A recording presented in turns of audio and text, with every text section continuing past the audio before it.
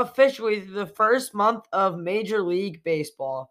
What have the Phillies done so far, and what we can expect from them for the rest of the year? The Philadelphia Eagles 2021 draft is in the books, and we got a lot of talent and a lot of players to discuss. How this draft compares to the rest and Howard Roseman's tenure. And the Philadelphia Flyers, well, they've been doing Philadelphia Flyer things. At least they beat the Penguins, though, so that's solid. Welcome to episode 5 of It's Always Sunny in South Philadelphia. I am your host, Riley Rich, and today we are getting into, not really that much stuff, but a good amount of it. You have the draft, you have the Phillies month, you have minor league baseball coming back today. We'll talk about that too during the baseball segment, so don't you worry. Again, just a little bit of house cleaning here. Make sure to follow and subscribe to wherever you're watching, whether that be Google Podcasts, Spotify, Radio Public, Pocket Cast, or Breaker, or of course Anchor. And don't be afraid to go to iassp.weebly.com where you can access all those different platforms and leave a comment that could be featured on a future episode. And as well, speaking of future episodes, a schedule for the next 3. So, episode 5 will begin like we usually do here on IASSP with baseball. Let's go to the Phillies.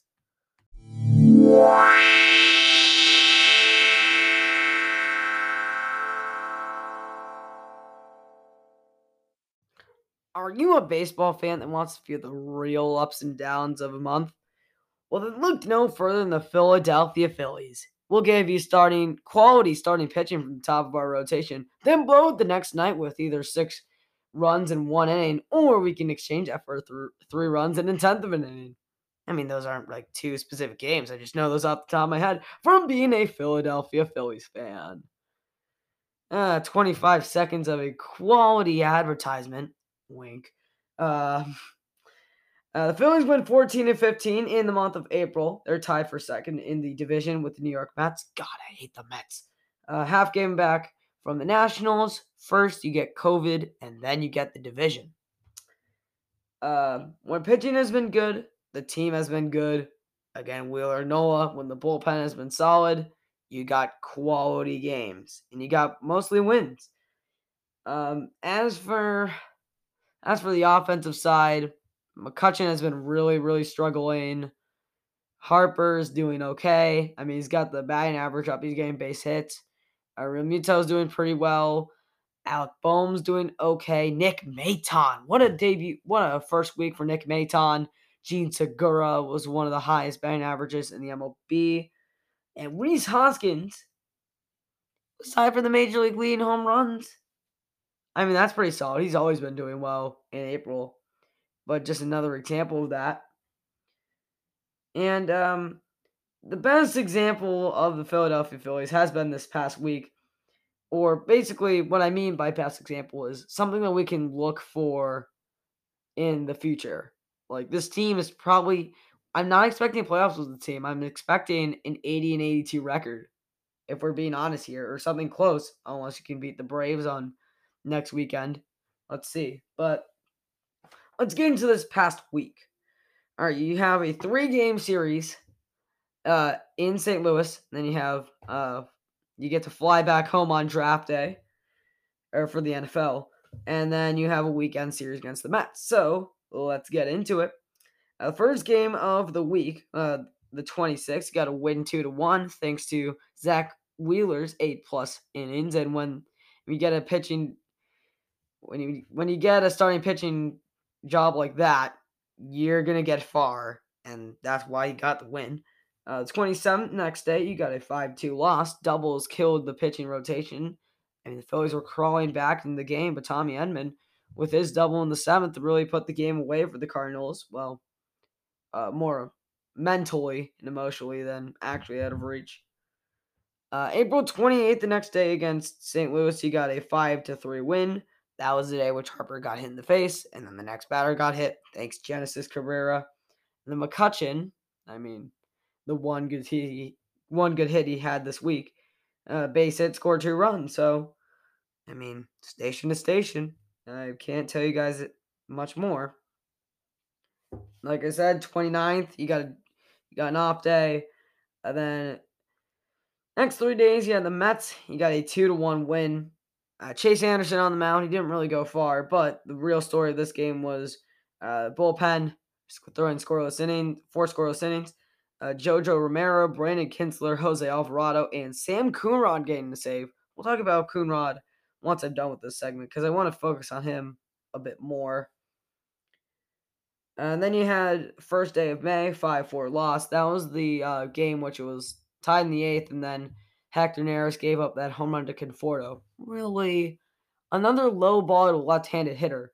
I mean, I'm not a major league pitcher. I shouldn't really be talking here, but like really a pitch down to a left-handed hitter, can turn on that pitch. I mean, just expect a bit more. And then May 2nd, a day that will go down in infamy for Philadelphia. 8-7 loss. Okay, so where do we begin with this game? I'm not even going to talk about the first few innings, honestly. I just feel like it's not worth it. Basically, long story short, Philly's got a 4-2 lead. Didi Gregorius with a home run. And I'm blanking on who else got the home run. I'm not going to throw a guess out there. A 6-run eighth for the Mets. That's how they got in the game, 8-4. Jose Alvarado, you should see the highlights. Like Alvarado was like throwing at people's necks and then throwing right down the dirt. I mean, that's exactly what you don't want from your relievers. And then, I mean, you got a little bit of Varela. You got a Roman Quinn. He got on base. Woohoo! We're getting on base now, scoring runs. And then look at that, another base hit. We're ready to go. We got Rhys Hoskins up. Oh my God, he had a ball to right field. That's going really well. It's going deep. And it's gone. We tied the game. Oh, wait a minute. Citizens Bank Park coming back to bite the home team here. Hit off the railing, not the first row of seating. So if you're new to like the ballpark rules, that is not a home run. That's off the wall. So Hoskins was rewarded a 2-run double, a very, very bad consolation prize. Rhys Hoskins was upset. And then Bryce Harper struck out, and we lost 8-7. So we're just not, I mean, I did say this game would go down in infamy, but for like all the wrong reasons. We're not going to talk about that game again. Let's go into a much better May 3rd. Voice crack, my bad. Where they started a series against the Brewers. Vinny V throwing 6 scoreless innings, or 6 solid innings. Connor Brogdon a bit shaky, kind of like that Giant series that I was talking about, but Neris and Coonrod held up, and they got the win. You got the Brewers for the next few games, and then going on to Atlanta for Mother's Day weekend. That will certainly be a series to watch. Aaron Nola on the mound tonight against Milwaukee. I believe Eric Lauer will be on the mound for the Brewers today, May the 4th. Now, I did say I wanted to talk about Sam Coonrod. It's kind of interesting. I mean, these are just my initial thoughts. This Sam Coonrod has been playing everywhere. I've seen him more of a 7th inning guy, but you've seen him come in the 8th inning if like Alvarado or Archie Bradley's been injured lately. But if they use one of those guys in the 7th, Coonrod will be used in the 8th. If you're unfamiliar with how we got Coonrod, he was in a trade with the Giants this offseason. I mean, throws solid heat. He has good stuff. He has good velocity. I mean, he got a save. He's a closer, but he's not like the most well-known pitcher in the world. So, I mean, Sam Coonrod with his versatility gives Joe Girardi a lot of options, and he might be. I'm going to say this right now. In April, with this versatility, he's one of the most valuable, if not the most valuable pitcher on this Phillies team. Now, with all this negativity in Philadelphia, I mean, I know I've been talking about like negativities for the Phillies. Oh, you got to show me something.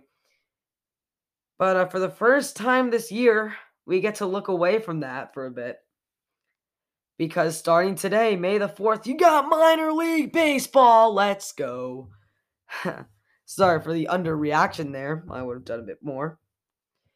So, as you guys are familiar with, or may not, I don't know, minor league baseball contracted this year down to 120 teams. You're going to say goodbye to Williamsport. So, Crosscutters, I mean, nice little summer home, but I mean, for a full season team, you have some much better options.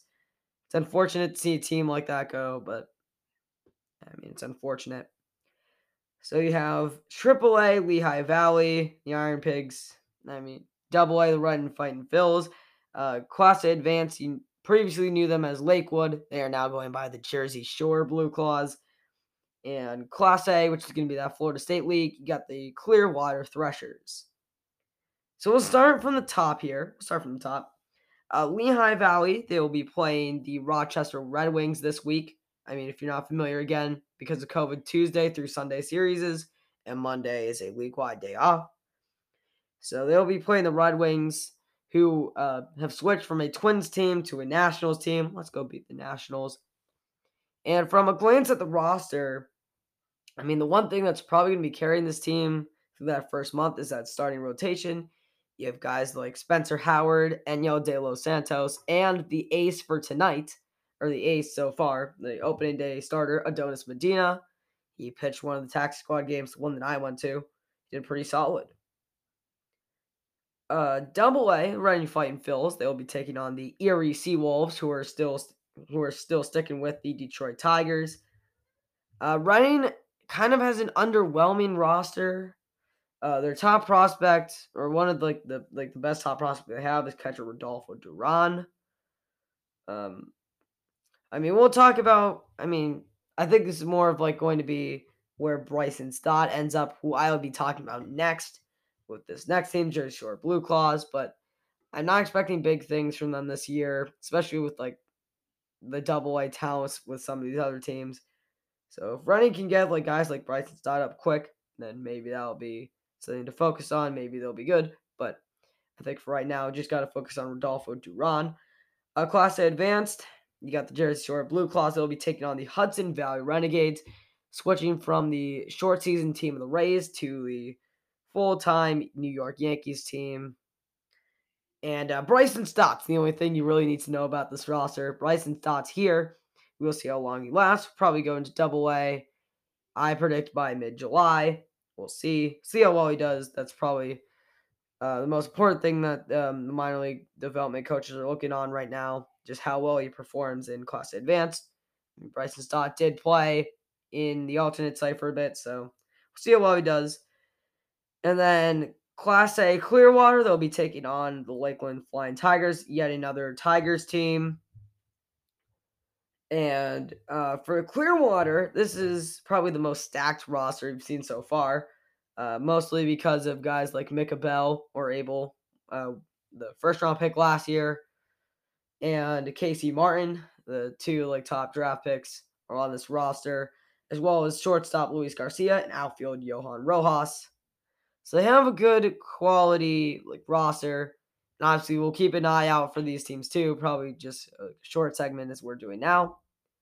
So I mean, we're always cheering for the Phillies developed teams, so we'll see how they do.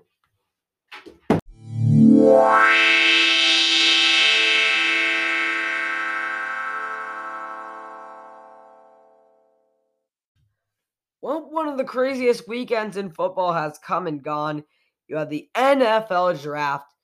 And honestly, for the first time in a while, we do not have to scream, fire Howie. At least I'm not. Well, again, at least for this week, we'll see. But the Eagles did very, very solid in the draft. I really like the outcome, even though it went 0 for 11, or really, they picked 9. I did not get any hits on the board. So let's go through who they actually picked. So they traded up with the Cowboys. The Cowboys. Gave up a third next year, which honestly worked out in the end. And they got the guy that they wanted, Devontae Smith. I mean, Jalen Waddle went 7th. Jalen Waddle went 6th. Jamar Chase went 5th. I mean, Joe Burrow's going to die. But Devontae Smith was there. We didn't want him in a Giants uniform, and the Cowboys definitely weren't going to take him. And they weren't going to take Surtain because he went to the Broncos. So it was a perfect trade. I mean, the only bad thing is like we're fierce rivals, but we got over it. We made a trade, and we got the guy that we wanted. A plus plus. I mean, Heisman talent, physicality, speed, great mix. I love Devontae Smith, and I love this pick. And then in the second round, they double dipped on Alabama, back-to-back Alabama picks with Landon Dickerson. And I thought about this, and I was kind of mad that they didn't get Jeremiah Owusu-Koramoah or Jackson Carman, as I predicted. But it makes a bit of sense. Landon Dickerson, at least for Carman's sake, they did draft Andre Dillard in the first round in 2019. So it makes sense that if they went line, they would go guard here, and Landon Dickerson is the best one available from Alabama. So, I mean, a solid pick there. And you have Williams in the third round. I believe Milton Williams from Louisiana Tech. Everything I've seen is that he's an athletic beast. He's a bit undersized. Better prove that. I mean, this is the first time I'm hearing his name, so I mean, I can't really judge him. In the fourth round, you got corner Zach McPherson. I mean, the weirdest way you could spell Zach, Zech, I believe. I'm not going to judge. Transferred from Penn State. He is quality in coverage. Everything that I've seen is like, oh, Zach McPherson's fourth in coverage behind the one that I found was Caleb Farley, Stingley from LSU, and Pat Surtain. His quality in coverage, I think, just like whether like slot or outside. I think he had some troubles on the out, one of those two. So we'll see how that proves out. We'll see how that goes. But I'm sure like they'll handle it, hammer it out. Kenneth Gainwell, a running back. He's a nice compliment to Sanders, pass catcher. I mean, Kenneth Gainwell, one of the better picks. Let's see if I can pronounce this correctly. Tuipolo. I forgot one. Tuipiloto. Dang, I was really hoping to get that first try. But whatever. I got it. Eventually. Rotating inner D lineman. A guy for Fletcher Cox's mentor. Another one. Not as freaky athletically as Milton Williams, but we'll take it. Another inner D lineman.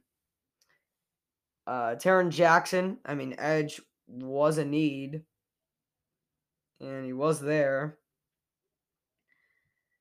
Jacoby Stevens from LSU. He's a linebacker safety hybrid. And he's from LSU. I love this pick. He's had some really nice highlights. I love this pick. And then Johnson, he's an edge converting to linebacker. I'm just going to say that for the linebacking core, and we'll come back to it during next year's draft. Hopefully they pick a linebacker. But again, I mean, the goods definitely outweigh the bads. This is one of the better draft classes in Howie Roseman's career. We're not yelling at him. I mean, the Andre Dillard pick was solid, but like he wasn't like as highly touted as Devontae Smith. This probably is the best draft class we've seen in a while from Howie Roseman. So let's just see how they do on the field. I'm expecting some big things from this squad. And can we go 7-9? Maybe that's a good prediction. See you in September, boys.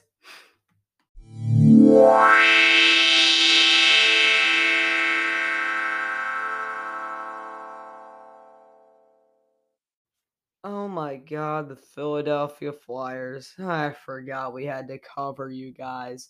At least one more week, though. You see, I'm very sad that I have to talk about the Flyers.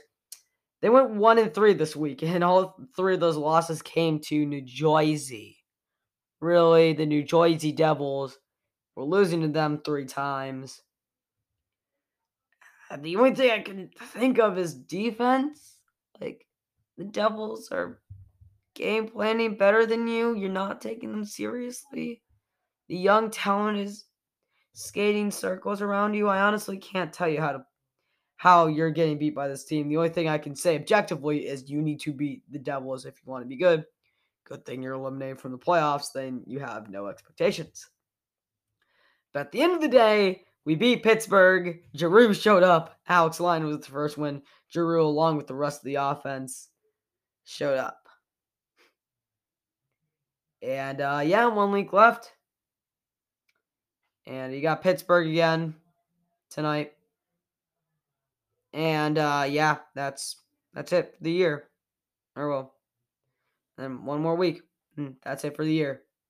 So, 1 more week of covering you. And this short segment is what you deserve for this week. Fly or die, you guys chose to die.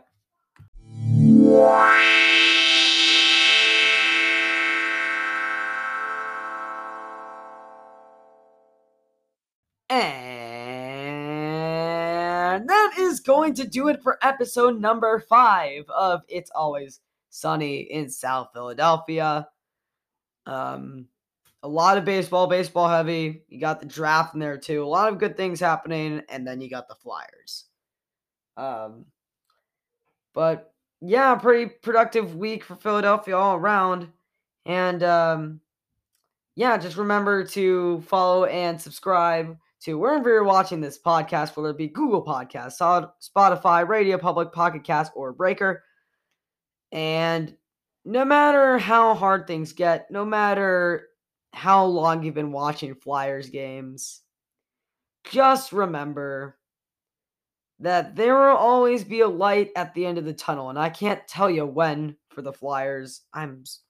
The Flyers are so negative this week. I can't get over it. There's always going to be a light at the end of the tunnel. And because it is always sunny in South Philadelphia. We'll see you guys next time.